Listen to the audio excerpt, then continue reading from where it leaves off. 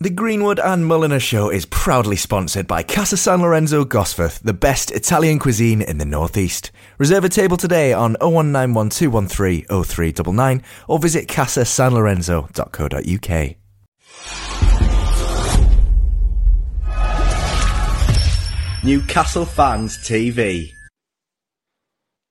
Hello everyone, welcome back to the Greenwood and Mulliner Show here on Newcastle Fans TV. We are at Casa San Lorenzo. Well, we were. We're not now. About what we're going to say in introductions. We were at Casa San Lorenzo for a fantastic episode with an entertainer, Mr. Mulliner. Yeah, it was really good. It was a matter of time before we went to Casa San for a lovely, lovely afternoon, wasn't it? We're doing this about 10 days after said event.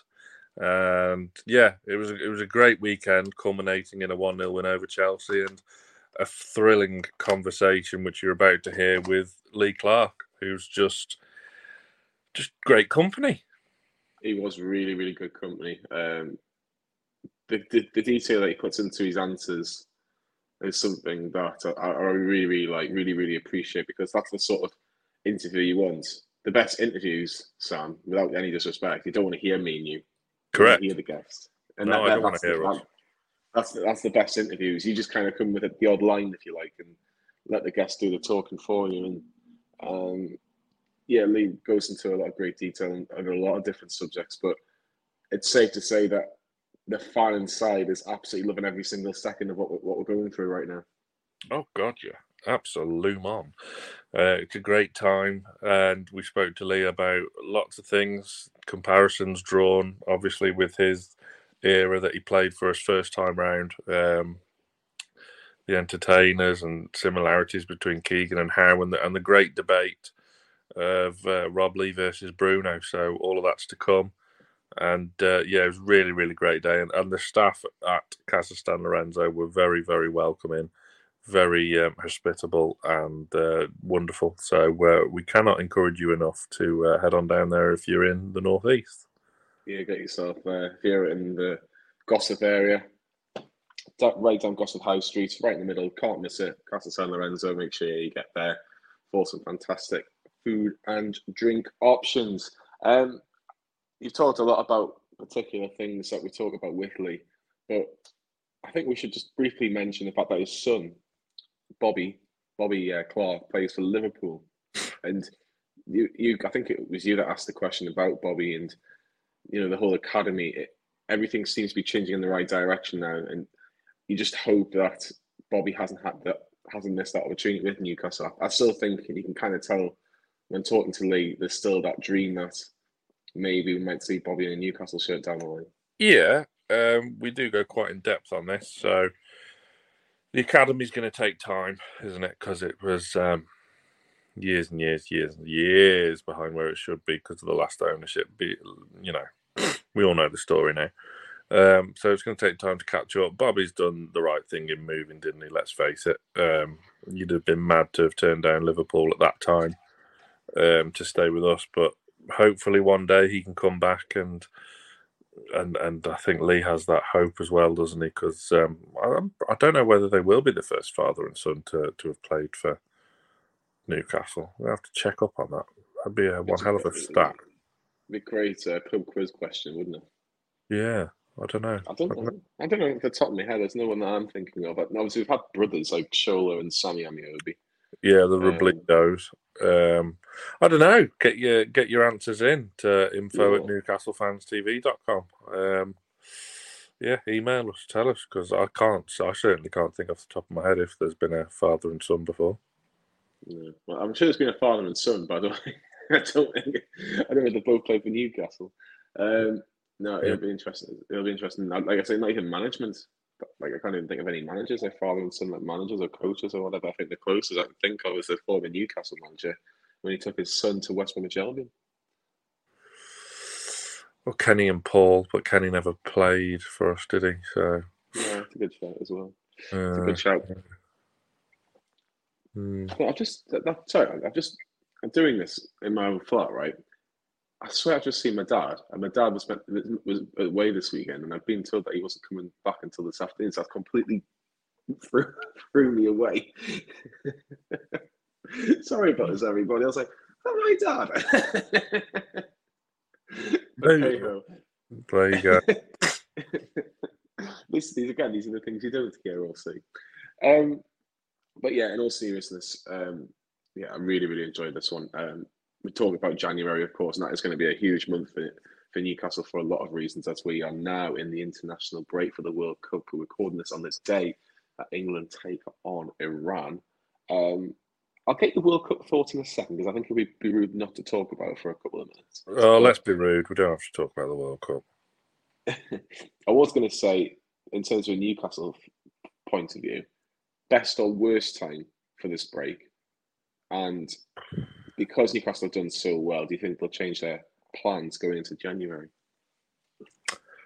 I think it's come at a terrible time. I really do. And just like Isak's nearly fit and coming back, we'd have had him. Max is we're on a great run of form, and players are coming back from injury. So we would have had more or less a fully fit squad. The injuries we would have been carrying weren't for first team regulars. So I think it's come at a terrible time. I really do. Do you think when we were tiring towards the end of games, though, like I thought we were tired against Crystal Palace in the Cup, and we're tired against Chelsea. Yes, we got the wins, and fair play to the players, but do you not think they kind of? I think even if it was like a normal 2-week international break, I think Newcastle fans could have coped with that, considering the fact they played a lot of games. Yeah, but the thing is, our key players are still going away and playing in a tournament. So, of course, we were retiring towards the end of games. You tried running around at such an intensity for 90 minutes and not. When did you last run? When did I last run? What? Any sort of distance or more than 200? Oh, for about 2006. When the World Cup was held in Germany. Get in. No, I get your point, Sam. I think. Look, you know, when you take 22 points from the last 24 available, certainly momentum is with you. Momentum is a really, really key word in football. If you can get that momentum, you certainly can. You just think by the time we come back, like we're not going to, like Brazil are probably going to win the World Cup, or at least have a very good run in it. And you think, well, we're just not going to have Bruno for the first couple of. We might not have Bruno till like January. Yeah, but we'll see what it's like. We'll see what happens with the World Cup. Just briefly on England. There's obviously a lot of controversy on this World Cup in Qatar, which I don't know. I don't want to talk about that. It's just no. It's just an absolute cluster F. It really is, and it's just come at a rubbish time. But you know, all I was going to say is, what do you make of a Winter World Cup? I hate it. And where do you think England will get to? I hate it. Quarterfinal. Quarterfinal? Yes. Do you think they can win it? No. Oh. Don't have the defence apart from Trippier to win a World Cup. I think Dan Burn should have been there, but that's a different story altogether. I think England could actually win it. No, because you do get you look at 2018, there was a couple of shocks in terms of even getting to the semi-final. I do think they need a little bit of luck on the side, but I just hope Jude Bellingham gets unleashed. I would love to see him in a Newcastle shirt, but I think the only chance of that happening is if Newcastle can get into the Champions League this year, which I said at the start of the season is about a 5% chance at best. I'm saying somewhere between 15 and 20% now, but I think there's more than that. Do you? Well, yeah, we're in there. We've got a good, healthy amount of points. I think our bubble will burst eventually. It's not going to keep going all season, is it? But, you know, it's been a fantastic start to the season, which is what we've been lacking for so long. So, I don't know, we'll see. First few games after Christmas are crucial because they're not easy. Like Leicester Boxing Day, Leicester have got their act together now, so it's a tricky place to go. It might be a cup distraction. Yeah. We've got the cup game, but I'm thinking more league for the argument of fourth place. That League Cup game is a biggie though. We won a cup run, so Bournemouth at home wasn't overly convincing in the league, was it? So it's not going to be easy. And then we've got to go to Arsenal as well in the new year, just after we play Leeds at home. So It's going to be tough. We'll know by the end of January what we're going for, won't we? Whether it is top 4 or just to consolidate 6th or 7th. Yeah. We'll have to wait and see. Might see somebody in Newcastle shirt who Lee Clark talks about. I think that's about time we get this show up and running. So this is the Greenwood and Mulliner show, and it's at Casa San Lorenzo, and it is with the entertainer that is Lee Clark. The Greenwood and Mulliner show on Newcastle Fans TV. Everyone, welcome back to Newcastle Fans TV. It's a Greenwood and Mulliner show special today here at our sponsor, Casa San Lorenzo in Gosforth. Me and Sam are here, and as you can see, we are with the former Newcastle legend, the entertainer Lee Clark. Lee, welcome to the show. Thanks for having us, guys. Delighted to be on. Sam, we're at Casa San Lorenzo before we get into this interview. It's brilliant to be here, isn't it? The finest Italian cuisine in the northeast. It's a lovely little setting, isn't it? So it's great to be here with an entertainer and welcoming Lee back onto the show. What have you made of just what's happened since the last time you've been on? We've had different owners. We're pretty mint at the moment. What a transformation. For a fan now, because that's what I am. I'm back to being a fan in these days and, you know, enjoying being in the city centre before the game and then going to the games, and the atmosphere is unbelievable before the games with the war flags scenario and stuff like that. And then the team are just playing absolutely brilliant. Every single player, the manager's got them all playing, and a big thing for me, what I like, is a lot of the players who were here already have been bought before the 2 transfer windows we've had under Eddie Howe.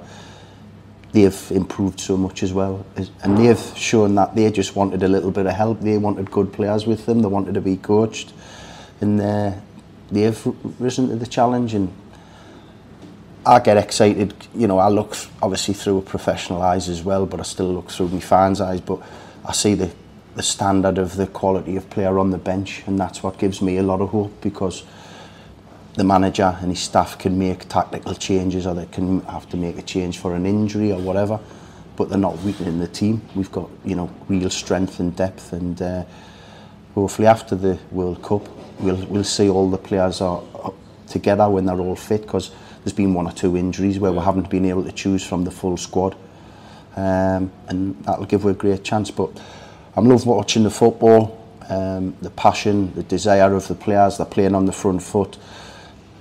Like I say, I think all of them are playing full of confidence. They're showing their true abilities and playing some exciting football, and scoring lots and lots of goals. So it's a great time. You wouldn't have thought just over a year ago when the new ownership group come in. I mean, before that, it was just repetitive boredom, wasn't it, really? It was only because of the loyalty of the fans that, you know, they stayed and watched it. It was because Newcastle United's their club, they love the club, and that's the only reason they stuck by. But thankfully their loyalty's been rewarded now. Because I think it's funny now, I keep getting these requests off people to see if I can get them any tickets and I can put on the strings. And it's like back in the day when I was there, and, you know, there was thousands waiting on lists to get into the stadium. So those fans that have been loyal and went through, you know, them ups and downs, mainly a lot of downs, and they stuck by the club and the team. They're getting their rewards now. So, and I can only get better, because, you know, as I said, things will keep improving with a coach who's come in and done brilliant. I mean, there was some question marks against him from people who didn't know a lot about him. I was lucky enough, I've come up against him in management before. I've managed against his teams. And I know he's a terrific coach. He coaches the players himself, as well as he's got good staff. But he also gets his team playing in an exciting way, and he takes risks, and sometimes they might come unstuck, but that's his philosophy, and I think the fans are enjoying it. When you obviously mentioned that you had, when you're probably Birmingham manager in particular, when you took on Eddie Howe Bournemouth team, what was your plan going into that? Because I think we've obviously seen the improvement of Eddie Howe, obviously since he's taken that year out when he left Bournemouth to go to Newcastle. How did you try to beat an Eddie Howe side? How difficult was it? We went toe to toe with each other. The big one between me and him was the playoff semi-final, Bournemouth v Huddersfield, and there was penalties being saved in normal time in the first leg by Ian Bennett for my team, and I think it ended up 1-1, and then we came down to Huddersfield and ended up being 3-3, and went, I think, 10-9. I think we eventually beat them on penalties, so it was just like a ding-dong, really. It was like a boxing match. We wanted to attack. We had so many great attacking players. They did. That was his philosophy. What I've always took from Eddie's teams, he likes them to be on the front foot. He likes them to play intense football with and without the ball. And he likes to have, in attacking areas, speed, pace, and to get in behind you. And I think that's where you've seen the improvements of, obviously the signing of Callum Wilson was always an exciting signing. But, he seems to be getting the best out of St Maximin when he plays. He's had some of his best games for Newcastle under Eddie. I mean, Miguel Almiron is just playing phenomenal football. The best. His attitude was never in question when he first arrived, but it was always talked about his end product. He's produced that now, both in assists and goals. Rightly so, become player of the month and got goal of the month. I mean, he could have got first, second and third place, to be honest with you. So, and other players, there's been criticisms of young Jacob Murphy. I've worked with Jacob, I had him on loan at Blackpool. Criticisms of sometimes his play, but I think even him in the last few weeks come to the fore and produced some real good performances, strong performances, whether that's starting the game or coming off the bench. I think he's reinvented Sean Longstaff again. Sean come on the scene and made a big statement when he first come on the scene, then hit the buffers a little bit, which happens with a lot of young players. But now, you can tell he's being coached, he's been tactically coached, he understands the tactics of the game without the ball. And he's one of those players that sometimes goes a little bit under the radar in terms of, because a lot of the things he does isn't like a curling shot into the top corner or a slide rule pass where he's just keeping the game ticking over for Newcastle. He keeps the movements going, and his work ethic is great. He breaks up the play of opponents, and but they're just some. I think if you looked at every player, there's probably improvement being made in all of them, and that's down to the players and the recruitment and the good players that have been brought in to help them, but also that's down to Eddie and his staff for their coaching capabilities. And like I say, I've always known he was a good coach, and I thought it was a good appointment. It's easy for me to say it now a year later, but if you speak to anybody I was talking to when he was appointed, I was like, yeah, I think it's a good one.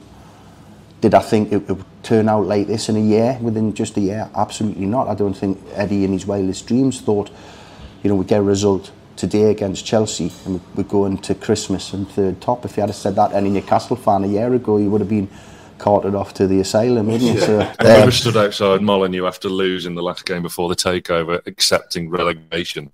Yeah, I think the whole mentality of the fans before the takeover happened was fourth bottom, and what's that to look forward to? Do you know what I mean? It's just, honestly, it's because you're going to get put through the mill if all your aim is fourth bottom. And I'm not saying the fans shouldn't have been like that. They'd been told from the leadership group, that had been told from the owner. And if the owner's saying that, why should everyone else has to go along? Because you're obviously not doing anything to prevent that not happening. Sometimes you come unstuck, like we did twice under his leadership, got relegated. But now it's going to the game, home or away. Nothing changes. We're going to take whichever team we play. The only defeat so far in the league was at Anfield, and that was down to some controversial refereeing decisions, and it was a great performance. And so there's so much to look forward to, and it's a real buzz. I think people are getting. Obviously I can't talk about what used to go on in the city centre before my era, because obviously I was prepping for the game, contrary to what maybe some other people would say. But now I'm getting a feel for it as being a fan and going into the city centre like 2-3 hours before the game, and you can see everyone's laughing and joking, smiling, looking forward to the game. What do you think the scoreline will be? What do you think the team's going to be? There's a debate on the team because obviously, as we talked about earlier, there's so many good players to choose from. So yeah, it's just a great buzz, and I can sense this togetherness is helping so many people, from the ownership group to the fans to the players and the staff. They're all in it together, and when the odd blip will happen, it doesn't matter. We're on an upward trajectory at the moment. It's going to keep going like that. But you will have a blip in the road. That's normal in professional sport. There'll be no issues. There'll be no issues from the fans. There'll be no issues from the ownership group. There'll be no issues from the management, the team. They'll get on and they'll understand why maybe it's that blip happening in terms of a loss or whatever. And they'll just keep going, because that relationship is fundamental and is brilliant at the moment. And that's why the success is being driven by everybody. With Eddie Howe's philosophy, can you see similarities between himself and Kevin Keegan first time round? Without a shadow of a doubt, yeah. I can see, because I get the impression Eddie respects the opponent but never fears them, and that was always Kevin's mentality. You always have to respect your opponent, whether that's the top team in the league or whether you're playing in a cup tie against a lower league opposition. You always respect them, but you never fear them. You never, the game's changing massively in terms of the tactics, etc. You can see that when you go to watch these young players playing in academy football. The age groups there, you see some of these 10, 11, 12-year-old kids, and they're so tactically aware of the game now, and it's changed massively. But, when we played under Kevin, we very rarely spoke about the opponent. It was, if we got our game right, we'd win 9 times out of 10. And that was the case. It didn't matter if we stopped the opponent, but we weren't very good ourselves with the ball, we probably wouldn't win the game. So, and we were just talking off air, weren't we? We were talking when we took on some of the big boys over the previous few years before this takeover happened, and we used to go and play with this, what they call the lower block now, which is basically just getting everyone in their own half, letting the opposition have the ball. But majority of those games, when we played that system, our goalkeepers were the man of the matches for us. I mean, we're still conceding high numbers of goals, but now Eddie is a manager who's like, no, I respect them, but we're not going to fear them. We're going to take them on and see. We're going to ask them some questions and see how they respond. Because when you're one of these top teams, when you're we'll give Manchester City for example. Most teams against Manchester City go in with the thought of damage limitation, come and nick a point. And when you have that mentality and you're playing so deep, you're not really asking them any questions. And when you're coming up against world-class players, it doesn't matter how tight the game is, they'll always come up with some bit of magic to create something, no matter if you're playing the lower block, as it's called. So, yeah, I think his philosophy is just perfectly in line with Newcastle fans. Newcastle fans want to see their team have a go. They want to see excitement, and he's playing with that, and that's very similar to. Very, very similar to what Kevin. And what I like about Eddie, you get some managers or head coaches who go into clubs and they're very negative about the success of previous managers, and they don't want to talk about it. They talk about it, this is a new era. There's one example of someone we know quite close at Newcastle United. When I say we, I mean us as fans, because he worked for the club, but I won't name his name. But he went to manage Nottingham Forest, and he told everyone to get rid of all the pictures around the stadium and the training ground of the Brian Clough era. And that was probably one of the worst decisions any manager could make, because Brian Clough made Nottingham Forest. That club is built on Brian Clough, and you've got to embrace the history of the club that you're managing and the success that previous players and managers have had. And Eddie seems to talk a lot about Kevin and the Entertainers era, Sir Bobby and his era, and he wants to be a part of that, if not better. He wants to do what the late great Joe Harvey done and be the next one to win that trophy, and I think he's got a magnificent opportunity to do it, because I've always said the first guy who manages the team to that first bit of silverware since '69, he's going alongside Sir Bobby, Sir Jackie Milburn and Allen, and getting that big statue at St James's Park. Probably should, rather than just having the boost of Joe Harvey at the other side of the Gallagher, Joe should have his statue there as well, in my opinion. Absolutely.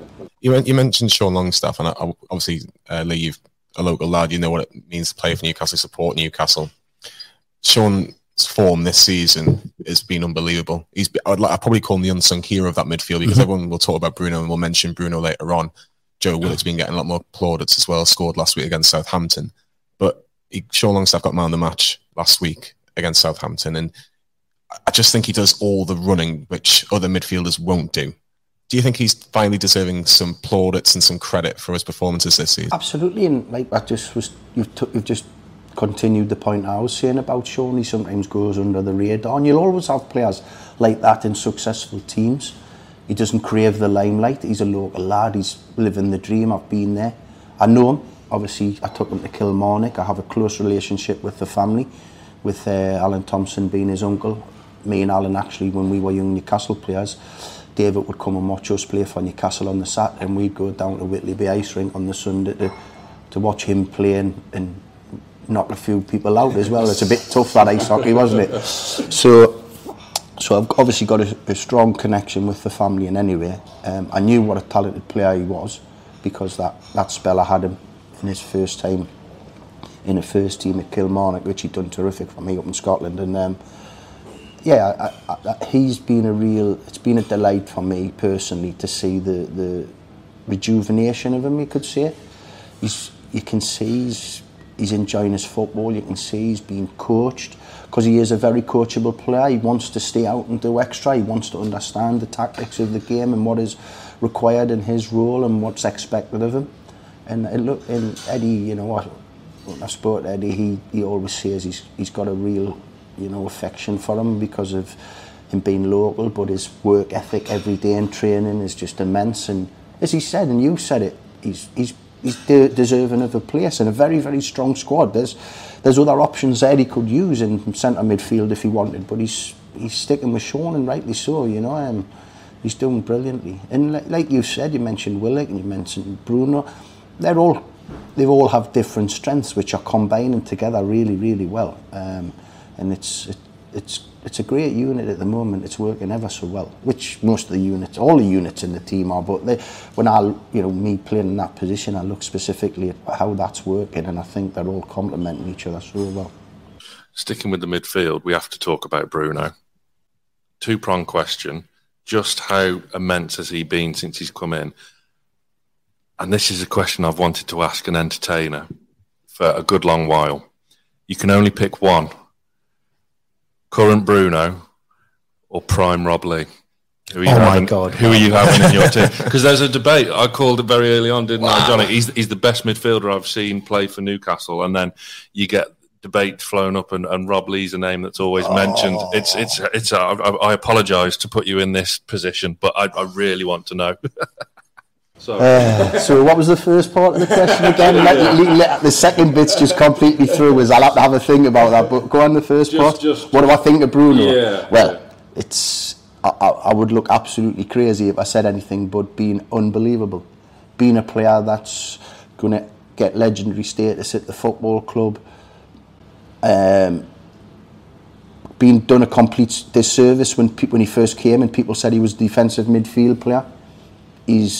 He's an old-fashioned box-to-box midfield player. He can do everything. Yeah. He can defend, and that means he can, he's competitive in a challenge, both on the ground and in the air.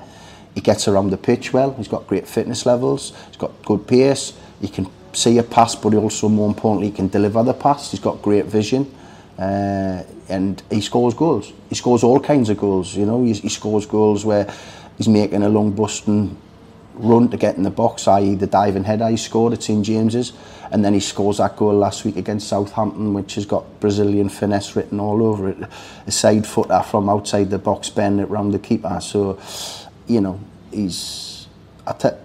I've obviously been asked many times if when you go through the different eras and the different teams and say, which player, is there any players that could have gotten your entertainers team? Well, he certainly could, without a shadow of a doubt. So Bruno over Rob Lee? Because there's more than one central midfield position. You might have just took my place off us to the air. Oh man, Rob Lee's a massive mate of mine, but forget being a mate, he was a sensational footballer. And when you talk about people changing, like the Joe Linton from a striker to a midfield player, you forget Rob Lee came as a right winger. Yeah. He'd played all his career for Charlton, been terrific at it. When he first come to us, he was terrific at it. But then when he went to centre midfield, it just went to a new level and, became an England regular and one of the best, as you say, one of the best ever players to represent the club. So, I'm just going to stick to my loyalty at the moment and say Rob, but Bruno isn't far behind. And Bruno would get in the entertainers team, possibly ahead of me if I had an injury or whatever. But no, I love him. I think he's absolutely sensational. And I love his passion for the club. Yeah. I love what he's about. And you know what? We want players who are going to attract the super clubs, because it means we've got top players. You know, that was the thing when I played with Ginola, you know, and he had this link to Barcelona. When you're playing with players who are getting linked to those clubs, and you know it's right that they're getting linked, it's not just the media talking, you know you've got a superstar on your hands when these but he can see, and he came at the start of it all, really, in the journey, and he's been given this dream and the aspirations and the ambitions of these owners, and I think he's genuine when he says he wants to stay and be a part of it. Now, if for whatever reason he begins to doubt that, then you know you're losing to the superpowers. But I don't think that's going to be the case. I think he's going to be one of the players who takes the club to a new level, and you know, can be that, because these group of players probably don't realise what they're on the cusp of doing, to be that first group of players since '69 to win a trophy. And that is just like, for the size of a football club like ours, it's horrible really when you think back. It's '69, but it's a great opportunity for these lads. What they're very close to doing, because got to have a great chance in cup football this year. This team can take anyone on. You've got to have luck, of course, in cup football. You've got to get home. You always want a home draw, and I think, as long as we keep getting home draws, even if it's against other Premier League teams, I wouldn't be worried. You know, and I think this, you know, honestly, if I could sit in front of the players now, I'd just tell them that they've got an unbelievable chance to do something that, you know, hasn't been done for so long. I think you can tell, like, the draw on Wednesday evening when Newcastle they're going to play Bournemouth just before Christmas. You could tell that even the fans thinking, yeah, at home against Bournemouth, no disrespect to them, good, obviously a Premier League team, very good opposition, but you can tell there's that confidence there. We've talked about Eddie Howe a lot in terms of how he's been fantastic as a coach. Do you think that we've almost got a coach on the pitch in Kieran Trippier, because he just seems an absolute leader? He seems a Rolls Royce, if you like. I know Sven Botman gets called a Rolls Royce by a lot of Newcastle fans, but I don't know. I'm not very good with cars, but how do you describe Kieran Trippier as a car? Because he just seems to be so good. Like, you know, when it was talked about that he was coming, I doubted that move very, very much, because I knew he was top class, and for us to get him from Atletico Madrid, and was it 12 million? Yeah. Rumoured to be, well, roughly 12 million pounds. 12 million today's market. It's like 100 grand from when I was playing. Do you know what I mean? Now that's the comparison, isn't it? If you look, because like, if you think Alan was the world record then at 15 million, so if you're taking it from those days, Kieran would be valued in about 100, 200,000 mark, because you're seeing players now going for 70s, 80s, 90 million, and we're getting an established international who's just gone over to La Liga and won La Liga with Atletico. He was part of a great era at Spurs. You know, great education at Burnley, and you know, and I was thinking, surely we can't get him for that price, but to come and join a relegation battle. And when we got him, I thought, wow, that's a proper statement signing, and gotta say, he's even better than I thought, to be honest. Even better than I thought. He's such a, you say he's a leader. I can imagine him. And I think he can be a leader in lots of different ways. I think he can be a player who will give someone a little bit of a kick up the backside if they need it, but he's also a leader where he'll put an arm around somebody.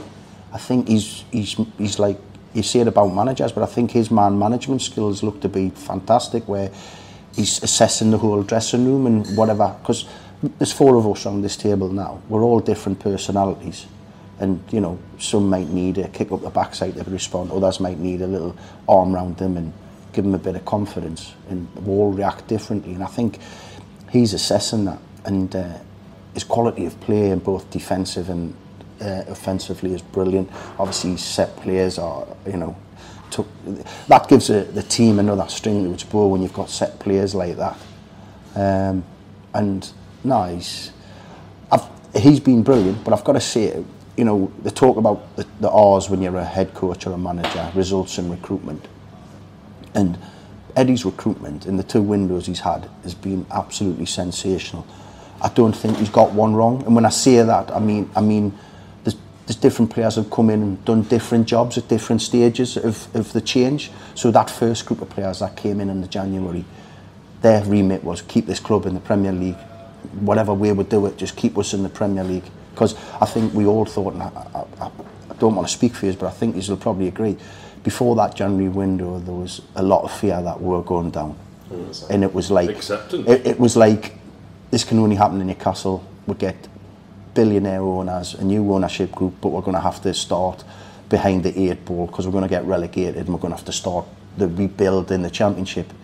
But those players that came in the January reignited everybody. They give the lads who were there, because you know them lads who've kept fighting they get like the fans as well, you know, because they don't want to be doing that. They don't want to go in every day, and they don't want to. It's horrible when you're down there. I've been down there only in management terms, and it's horrible.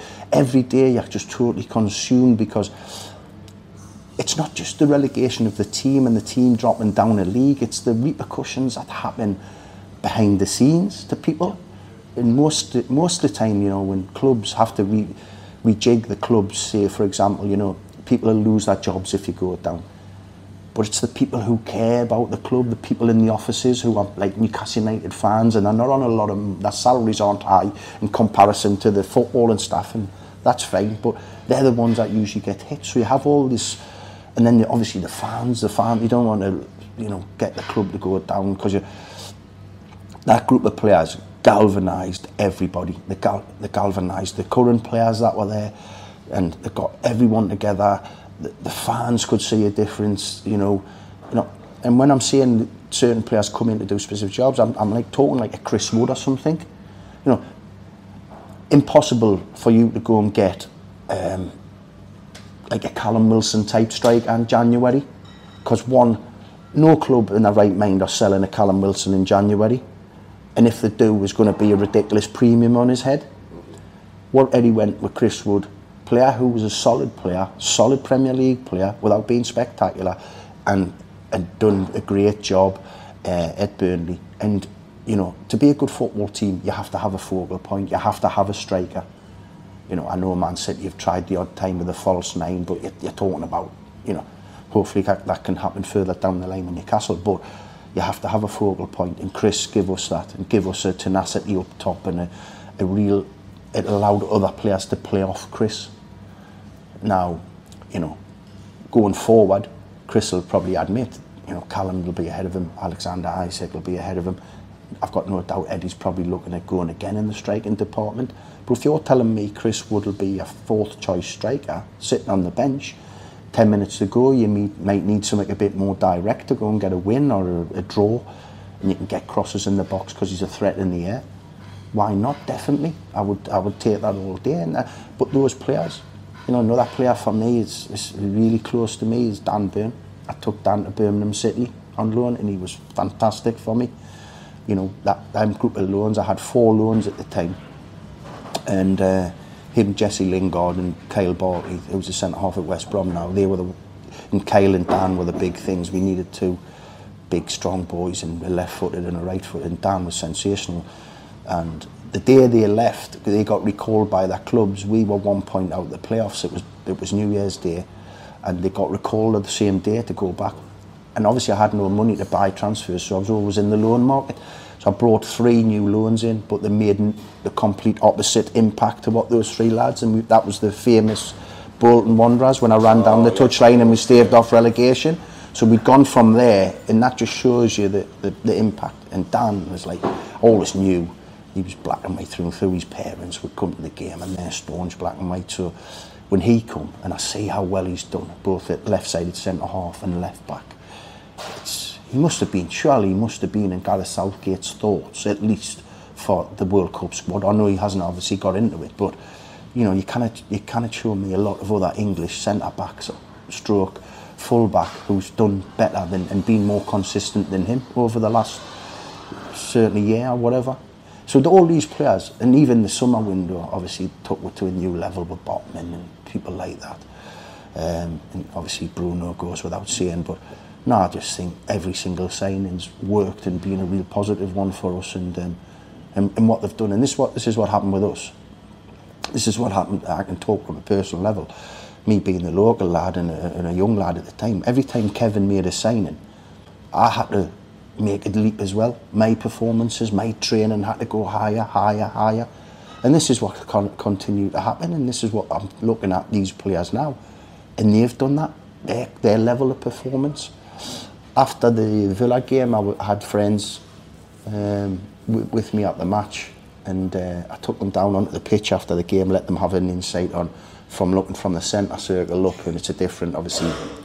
And some of the players who hadn't been involved or had been on the bench were doing some training. And I just made it worth my while to just go over and speak to Jamel Lascelles and just say, listen, I know you're probably frustrated, you're not getting a lot of time, but from all the Newcastle fans, I want to thank you, because it looks like you're being a brilliant captain off the pitch, and you're pushing people on. I've been there. He'd be hurting. He'd be, when you're working Monday to Friday, then the big thing you're working for on a Saturday you're not getting. It's real tough. But he showed fantastic leadership skills, and there he is at the end of the game when the stadium's empty. There's nobody there. He's working. He's putting the work in that he's missed out on the game. So when Eddie does give him the call up, he's ready, and that's what they seem to be, all be ready. None of them, when they get that chance, are messing the chance up. And they're giving the manager the problems that any manager wants. He wants selection issues, and that's the toughest part. If you've got a group of players who are all doing very well and you can only pick 11, when they come knocking on your door, you've got to tell them that you're not in the team because you're not playing well. It's just because I can only pick 11 players. And just be ready when you get your chance. Just be ready, and then it'll be your chance to stay in the team, and someone else will have to find a way to get back in. And I think there's so much positivity about the football club. So I'm just keep it going, keep it going. To pick up on something you were mentioning earlier about a player that you've worked with, Jesse Lingard. Are you surprised about how his career's turned out? Because he could have joined us, he chose not to. He had that great revival at West Ham, but then didn't really kick on and do anything. Now he's at Nottingham Forest for essentially the money, let's face it. Are you surprised how it's turned out for him?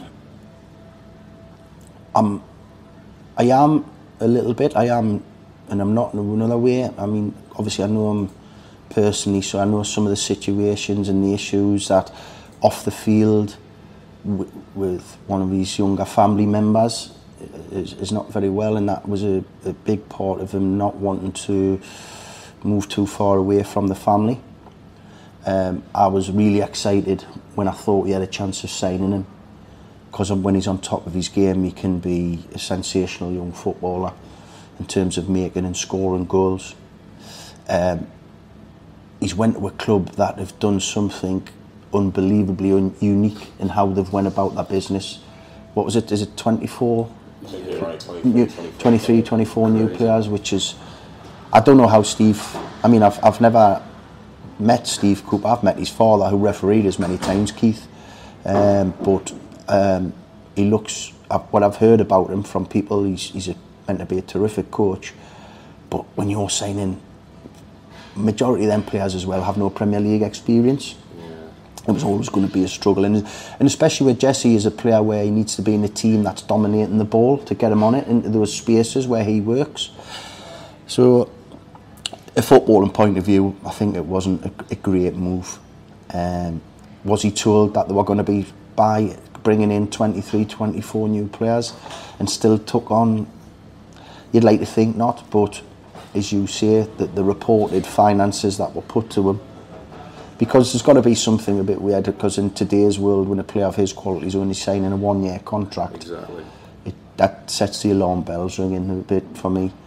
I think in the makeup of this team, he could have been unbelievable for Newcastle, working with Eddie. And as I've said, I've heard brilliant things about Steve Cooper as a coach as well, but I just think their predicament's completely different. It's like the opposite side of the scale to what we are probably are we the richest club in the world? Can I say that? Just a bit. Yeah, so yeah, we are, but we've done our recruitment in a very analytic, sensible manner, whereas like they've done it the opposite, and it shows you the difference.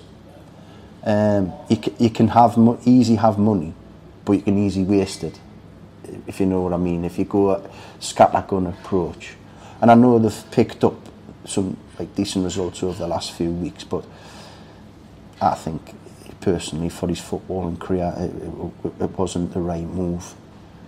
But I always say, you know, hindsight's a wonderful thing, but also sometimes when people have that decision and make that, you're probably better off without them, because if the number one motivation in their life is the finance, then, because let's get it right, if you're playing in the Premier League now in any way, you're stinking rich, aren't you? You can afford to turn your boiler on in winter. Correct, exactly. So, you know, it should, when you're a Premier League player and you have a decision like that, it should all be about the football and what's going to be the best opportunity for you to win trophies and enjoy your football and be successful at what you do. So when you're an attacking player like Jesse, you're looking at how Eddie's done in the past with attacking players, which he's done fantastic. The size of the club, the fans, the adulation he would get off the fans if he had come. But ultimately, you know, that hasn't been the case. But it's his loss, because we'll find someone else who can do that type of role, no doubt. You talked about results and recruitment in terms of the manager, what they're judged on essentially nowadays. From the recruitment side of things, you mentioned that Newcastle have done pretty well in the last 12 months. Well, I'd say that's pretty much an understatement. They've done exceptionally well. What do they need in January? And obviously, Newcastle have got one game before Christmas. They've got 2 games after Christmas, Leicester and Leeds, before the windows open. From someone that's been in the game, do you expect Newcastle to spend a lot because they're going to be probably in the top 4 or maybe just out the top 4 worst case scenario? Or do you think that they might just, again, not do too much? I think their recruitment plans are probably changing week by week because of the position they find themselves in. If they win this last game against Chelsea and go into the break, I'm calling it the winter break because I don't know what else to call it, in third place, now you're looking for a different type of player, because you're thinking, I know we're not talking title, but if you're in third place, the next group of players have to be them ones that can bridge that gap, surely, are they not? I'd like to think so. And then that goes back to what I said, those type of players are very rarely sold in January. And also, I keep hearing Eddie say about the togetherness of this group, the personalities, the characters that he wants in this group. And it'll not just be, are you a top player, or you're good enough to come to Newcastle. It's, do you fit in with this group of players? Because you can you can get a player in who's a terrific footballer, but he just disrupts the harmony you've got there, and that can be catastrophic for you. That can take away all the good work that you've done over the previous months. So I think when they're doing their recruitment process, that is just as important as is good enough to get us to the next level where we want to go. Good enough to get in our team now, but take us to the next level. I don't think they have any short-term measures with their signings now.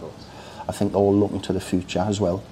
And then they're thinking, will they fit in with this group? This is a great group of lads. They're fighting for each other. The work ethic on the training ground, I keep hearing, is amazing. Everything the head coach and his staff has them to do, they train brilliantly. So I personally don't think there'll be a lot of business done in January, because I just think the type of players that will be in the market for now, who knows?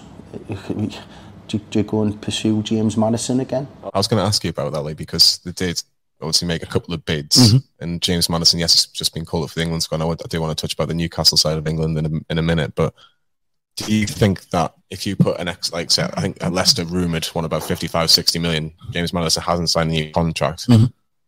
If you put that sort of money on the table, or close to it, can Leicester really say no? Well, I don't think they can when you're putting it all into context like that. I mean, I think if you went back in with the original offer, 40 to 45 million, I think was rumoured, wasn't it? And James has gone another 6 months without signing a new contract. His worth to Leicester in terms of monetary terms is starting to diminish then, because he's running down his contract. His worth to Leicester in football terms, he'll never be able to touch it. And as a manager, I would imagine, Brendan, as a manager, you're selfish. You're not bothered about. Well, you're bothered about the finances because it affects you at the end of the day. But if I can guarantee you now, if Brendan Rodgers will be saying he stays until the last day of his contract because I want James Maddison in my team for the next, if he's got 18 months left for the next 18 months, because I'm making Leicester weaker if Maddison goes, without a doubt. But his bosses, who've all, they've cut their cloth accordingly massively this season. They've changed their processes hugely because of, I think, COVID. Their business where they earn their money was hit massively through the travel industry, wasn't it? So, they never bought anything in terms of in the summer window. They brought an ex-goalkeeper of mine in as number 2, Alex Smithies. I think they brought a centre-back in, didn't they, for about 15 million from France. But they still might be in that position where they kind of turn their nose up at 40, 45 million for a player who's just let another 6 months of his contract go. So, and by the way, he's a player I would love to see in the black and white strip, James Maddison. He would certainly excite me to get in amongst the group of players we have now, definitely. Bruno, Maddison and one other. That's a serious midfield. But speaking of England players, Callum Wilson got the call. It wasn't always going to look likely with his injury record, but what a man to keep picking himself up after playing on these setbacks. For me, that's the only negative about Callum Wilson, his injury record. Everything else is so positive. His goal scoring record, he scores different types of goals. His mentality, his attitude, his willingness to make those runs in behind with the pace he has. And unfortunately, when you're dealing with players who have that explosive pace, they're always going to be susceptible to picking up hamstrings and groins. I always believed that he'd get one of those positions in the squad. But while it hasn't been announced, there's always that doubt that the manager, whose his opinion is the only one that matters, might pick some different. But thankfully, he was up here for the Villa game, and Callum scored 2 and had a real all-round good game. He seems another great character. When I've met him, he's a real nice lad, really humble guy. But he's thriving. I think he loves the pressure. Loves the pressure playing at Newcastle. Loves the pressure wearing the number 9 jersey. I think he wanted that. He probably asked for it, and once he showed people he could score the goals. I think it's difficult, when you signing that jersey straight away, because that becomes added pressure to them. Maybe when it's a striker, give them an opportunity to see how they go first, and then give them the pressure of the number 9 jersey after that. Unless they're out and out in you're signing someone who's done it for over the last 10 years as well. But so yeah, it's a real buzz to have 3 Newcastle players involved. It's exciting. You're looking forward to the games now, and you want to have Newcastle represented in it. So obviously we want England to do well, but we want it even more so now because we could have 3 players involved in it, and it's a great credit to the club. It's a great credit to the lads. What an honour that must be when you're sitting waiting and you hear your name being called up to represent the country in the World Cup final. It's just phenomenal. So good luck to the lads. I hope they do it, but I hope they come back safely. We don't need just don't get injured. Isn't it unbelievable though? Because it's like I'm going to tell you something now, and this isn't. I'm in no way, shape or form am I having to go at any of these players, but there'll be a player in that England squad who picks up a slight injury today and doesn't make it aware to anybody because he doesn't want to miss out on going to that World Cup with an injury. But once you're there, or you're pushing yourself again, and do you come back to your club injured?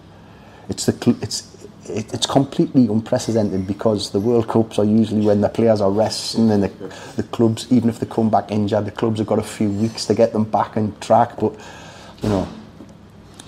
World Cup final December 20? No, like 3 days before December the 18th. December the 18th. Oh, is it? Yeah, right. So you got Newcastle, you got the World Cup final, and then Newcastle Bournemouth potentially 3 days later. So if you think if Brazil get to the final, you're not going to have Bruno for the World Cup. Well, for the League Cup. Brazil. If it was Brazil England in the final, and like you say, and you pointed this out, you could be without Wilson, Pope, Trippier, Bruno, for to go into Bournemouth. Now, Bournemouth would be delighted with that, by the way. The Spanier team ripped out your 4 leaders. But then, on the other hand, what I started off when we started this interview was said that we've got good strength and depth. But it's all right having strength and depth, but when you take out 4 of your main players. So, from a Newcastle point of view, let's just go out in the group stage.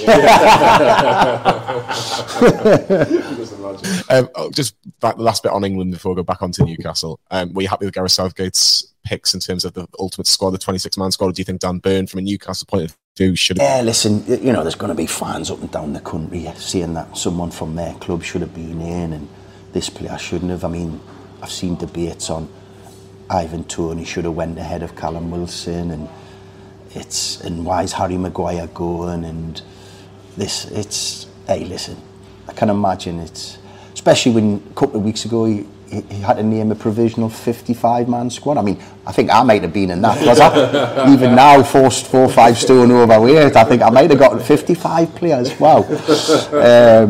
Then whittled to 26, but there's some really tough calls, isn't there? I mean, you look at it now as well, and you're not just looking at the English. There was a lot of interest in Brazil, and would Joe Linton get the call up? And then you look at some of the players that, we've got in ahead of him, and then you're thinking, well, it's difficult. Even though 26 sounds a lot, when it's like when you're trying to pick a national team, it's not really a lot. It's because there's some players who are playing really well at the moment and not getting in, like Dan, But I think for me, I wish he could have got it, but once he wasn't in the last group of internationals, I think because the manager would like to see him in that environment. And that's why it was the strange one with Ivan Toney when he called him up, but he never played him and give him any minutes. It was like, and something happened on the training pitch where he thought maybe he's not at that level yet. Got to give him a bit more time, because it just seemed weird that he called him up but didn't give him an opportunity to show. So, listen, only time will tell, isn't it? If we don't perform very well, I'm of the opinion I think all European countries are going to struggle because of the conditions. I think the intensity the English games played at, we'll not be able to play that way in those conditions in Qatar. And I know they're trying to say they're having air conditioning around the pitch, but you think how hot it is in the terrace, sitting in the stands at these stadiums. It's like another 10 degrees plus when you're down at the bottom on that pitch, and it's draining now. The England change out to the European countries, do they change it? And I'm talking about England because our players are used to playing high intensity front foot football because of the way the game's played in this country, and I don't think it's possible to play that way in those conditions. I don't think our lads could sustain that for 45 minutes, then giving them a 10-15 minute break, then going again. I hope I'm proved wrong, but I'm looking at one of the South American countries to handle it better, and I think it'll only be down, unless we play really, really poorly, and that's a different thing. But I just think that it's going to be difficult because of the actual conditions that they're going to entail over there, So let's see. I hope I'm proved wrong, and I hope we're celebrating come just before Christmas. Be a nice present of Santa for to get the World Cup winners. But now it's just weird though. It's just like, because you've got your club hat on and you're like, I tell you what, it must be terrible for the managers.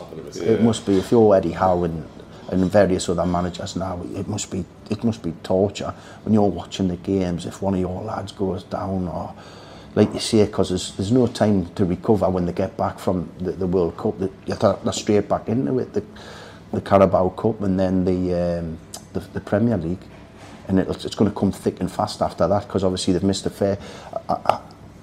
I mean, I haven't looked at the fixture list in detail, but I imagine there's a lot of midweek games for the second half of the season. So it's not even as if there's any time where you can give the players a bit of time to recover and go again. So that could be a factor in the January window, to be honest. That could change things dramatically for certain clubs. But then you still have the problem of premiums getting put on the players' heads, possibly even more so now, because they might think clubs are even more desperate because they've lost players to the World Cup.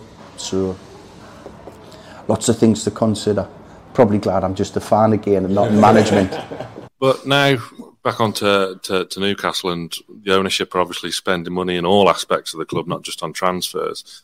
They're getting invested properly and being run like a football club for the first time in many a year. With academy infrastructure, do you think some young players now that maybe left just before the takeover might be looking up longingly, even though they got the nod on Wednesday in the League Cup, thinking, oh, maybe I should have just hung around a little bit? My answer to that is obviously of a personal interest. No, because, and I'll tell you why, I'm gutted, because this was an opportunity for, and I don't know, you might be able to tell me how many have done this, but I don't think there's many fathers and sons played for Newcastle. And, you know, I've no doubt you'll be able to tell me when you send us a text in a few days' time. You'll have all them answers for us. But so I was gutted by that decision. But that was made by him. He obviously is the player, and he wasn't happy with certain things. And what I'll say to that is, no, there isn't, the green-eyed monster hasn't arisen, because I believe the club was run so poorly before these guys took over that they have so much to get through. And I know they've got massive plans for the academy, and rightly so, and in terms of everything, in terms of the facilities, the standard of the coaching, the recruitment process, the pathway for the players. By the time they get down to that level, my boy might have been 19, 20, 21, and if it had passed them by, it's hard to recover, it's hard to get your career back. So that's the answer for me. As you see, Elliot's the only one at the moment, Elliot Anderson, who's pushing, and rightly so. He's a terrific young player. But, you know, there isn't many other, because Eddie is having to build from blank canvas, basically. And Dan Ashworth, who I know really well as well from the football fraternity, he's going to do a brilliant job. But as I said, there's that much to do. And ultimately, your first team is the main objective. That's what runs the football club. It's no good with them starting at the bottom and getting things done in the academy, but the first team aren't picking up results and they're plummeting down the leagues or whatever. So the right thing is to get that right, and then they can work themselves down. They've started the process with the women's team, bringing them in under the club umbrella, full time, etc. And that's going to reap its rewards, which is brilliant. And then it'll be the academy, it'll be the changing of the facilities, it'll be the standard of the player.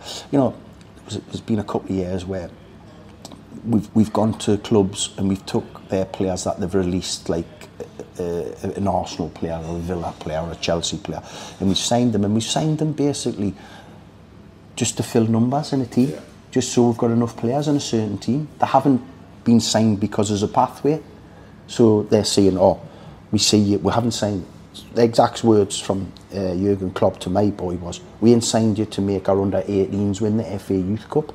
We ain't signed you to make our under-23s, which is back down to under-21s now, that to make them win the league. We've signed you because we believe you're a Liverpool Football Club first-team player.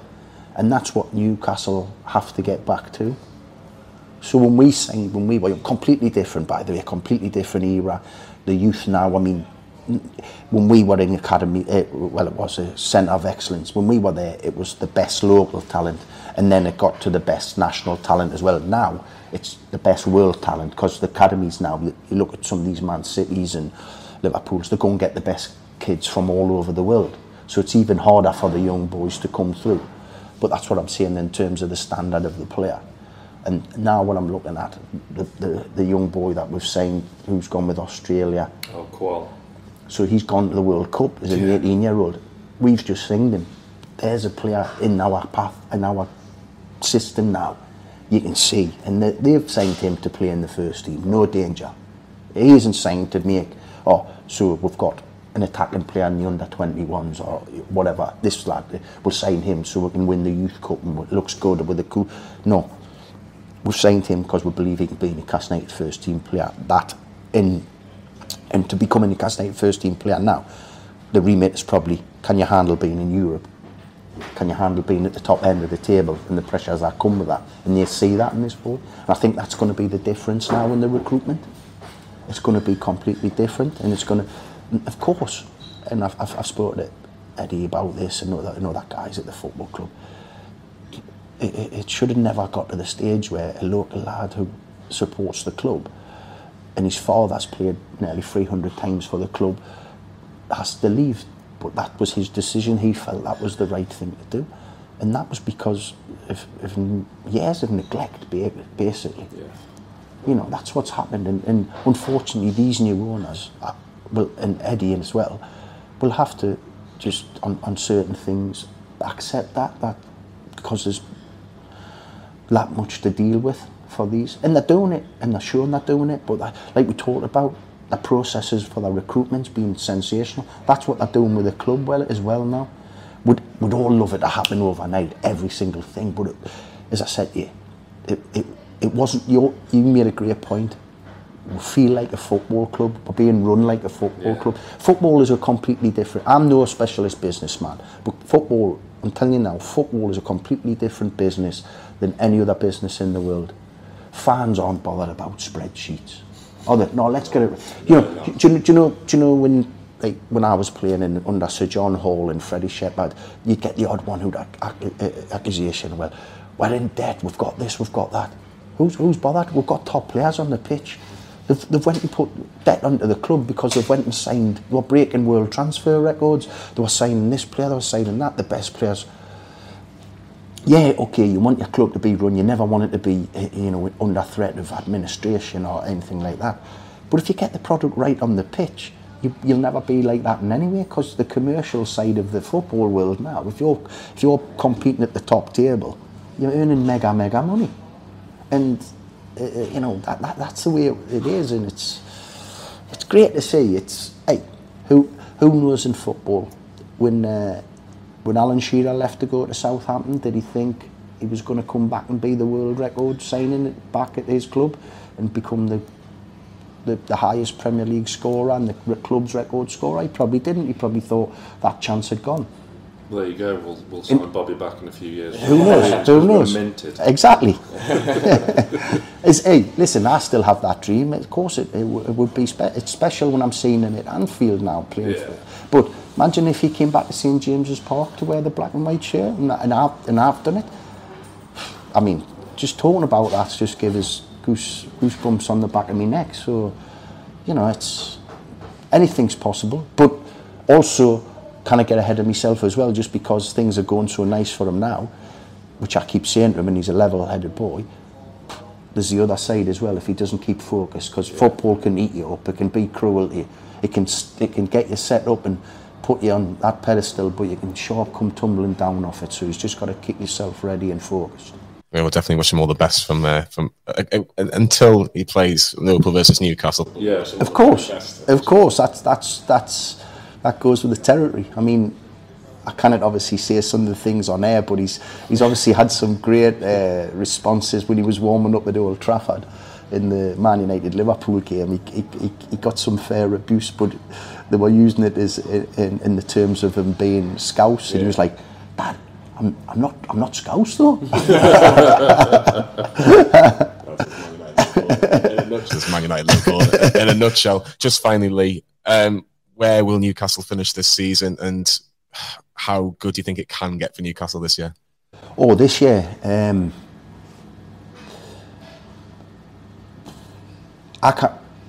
it's difficult to say where they can finish. I don't think there's any ceiling. They get a bit of luck, which you always need. If you look back on teams that have won things, they get a little bit of luck here and there, as well as being a top team. I listen to the top guys now. Pep Guardiola, I love. I see what he's achieved at all his different clubs, and I love the way he works. So when he speaks, I listen to him. When he says Newcastle United are genuine Premier League contenders, I believe him, because he doesn't say things. He's not like mind games. He doesn't talk the talk. You can see sometimes he doesn't even want to be in half the press conferences he's in. But when he says something, he says it for real. Because he doesn't have to say anything really, because he knows he's at one of the most powerful clubs in the business. And when he's saying something like that, I think you have to take note. I think we can be. Probably, is it a step too far this year? Possibly. But we're in the football world. Look at what Leicester done. You know, we can look at what Blackburn done during our era. It can never say it cannot happen, because it has happened in our lifetime. And I think this club is just going to go from strength to strength. I think if we sit here, I was lucky enough to be invited back by you in 5 years' time, I think we'll be sitting here talking about adding to the collection of trophies we've won. I think that can be definitely I'm dreaming of that, but I think it's a realistic dream. I don't think it's unrealistic. I like the way they've started the process. You know, it was because if you remember when it first happened and those celebrations outside St James's and the cans were out and all that, and it was you're hearing the names. Mbappe's on his way, and this one's here and that one's there, and it was like, whoa, my front three, Haaland and Mbappe and one other, and it was like, what? And they've like just put like a dose of realism in everybody, and the club have done brilliant. And what they've done is, for me, they've put top people in top positions. Darren Neils, Dan Ashworth, obviously Eddie Howe, and all these people now. The structure of the club looks strong. It looks like it's ready to go in with the big lads again. Go and match them, go and challenge them. Hopefully they're not like us and do a 12-point cushion or whatever. I know. I've got a lump of dust just gets higher and higher every year. Where I'd open a space on this mantelpiece ready for my Premier League winners medal, and it never happened. And I'm that gutted about it. I never get the chance to clean it off the mantelpiece because I don't want to look at it and be reminded. But nah, listen, it's easy to go over the top, isn't it? Because I do think the manager and the players have done far more than we ever thought they could in this short period of time. And what they've probably done, they've raised expectations. And you'd think someone like me, being an ex-player and I've managed, I would be able to temper them, but I'm not, because as I said, I've got rid of all those playing and managing feelings. I'm back as a fan, and I want to see it. It was brilliant. It was funny because when the draw happened for the Carabao Cup, my son Bobby, he texted me like, Man City away, and I was like, who Newcastle got? And he's like, oh, Bournemouth the draw. I was like, oh, get in, and it was like, right, okay. So no, I think I was probably one of them that would have said top 10 to top 8 at the start of the season. And if we still finish there, I would still be, that's massive improvement. But because they've raised our expectations because of that performance and that consistency, top six. And because of the manager's mentality that when we come up against the so-called big six at the moment, because we're going to smash through that again, we don't fear any of them. We take them on, home and away. We go and take them on, and that for me, they're frightened, they're worried, they can sense it, and I think, yeah, definitely. It'd be mind-boggling if we could stay where we are now, and they're not incapable of doing that. So. Let's see. But I'm just so excited by the future of the club. I think the way that's been done from the start has just been sensational. You know what?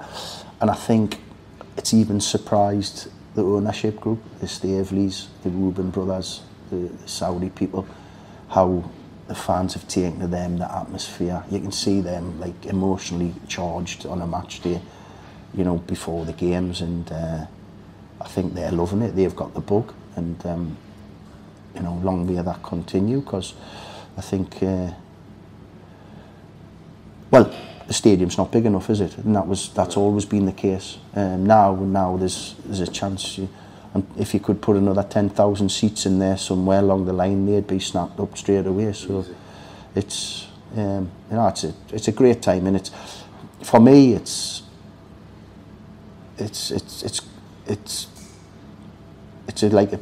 like a thank you to the loyalty of the supporters for sticking through the club. Because I'm sure that if that had happened at certain other clubs up and down the country, they could have lost a massive percentage of their fan base. because it's tough. It's a tough world at the moment in terms of finances. People having to, football's not cheap anymore to go and watch, is it, at the highest level, you know. And so when things are tight, people could easily have just threw the towel in with the football club and used that finance elsewhere, but they didn't. And hopefully this is them reaping their rewards and a thank you from the club, which I know the people behind the scenes, they think it's great, and you just want it to continue, you know. And I think well, I have no thinking about it. I know it will, because as I said here, the people in important positions are top people, and the people who are running the club, they understand it as well. So excited. But I tell you what, I wouldn't, you know, I'm saying they've done it in a sensible manner. If Mbappe wants to come in January, we'll take Mbappe in January. So when we get to Wembley, you'll be able to sort us out for tickets, yeah? Good. I'm getting that already. It's amazing. You know, I gave my season ticket up 2 years ago, but is there any chance you can get us free tickets for Saturday? Not really, no. There's more chance of me becoming Real Madrid manager than getting you 3 tickets for a Newcastle game. Well, Lee, it's been an absolute pleasure talking all things Newcastle United in such in a positive manner. It honestly makes such a difference, doesn't it, Sam, as well? Yeah, it's exciting times. It makes a startling contrast from the last time we spoke. Absolutely. No, I'm delighted you could get us on, because I wanted to just push that message across, because, you know, it's a different club. It's a different club, and thankfully, you know, as I said, it's the fans are getting what they deserve now, and hopefully this is just the start of a fantastic journey for us. I hope so. I really do. Sam, where can everyone listen to this podcast? Links are in the description, and thank you very much again to Casa San Lorenzo for having us here today and for their continued support of the podcast. Yeah, big thanks to everybody involved. The staff have been absolutely brilliant since we've got this podcast up and running. So for myself, Sam, and our guest today, Lee Clark, we'll see you all very soon.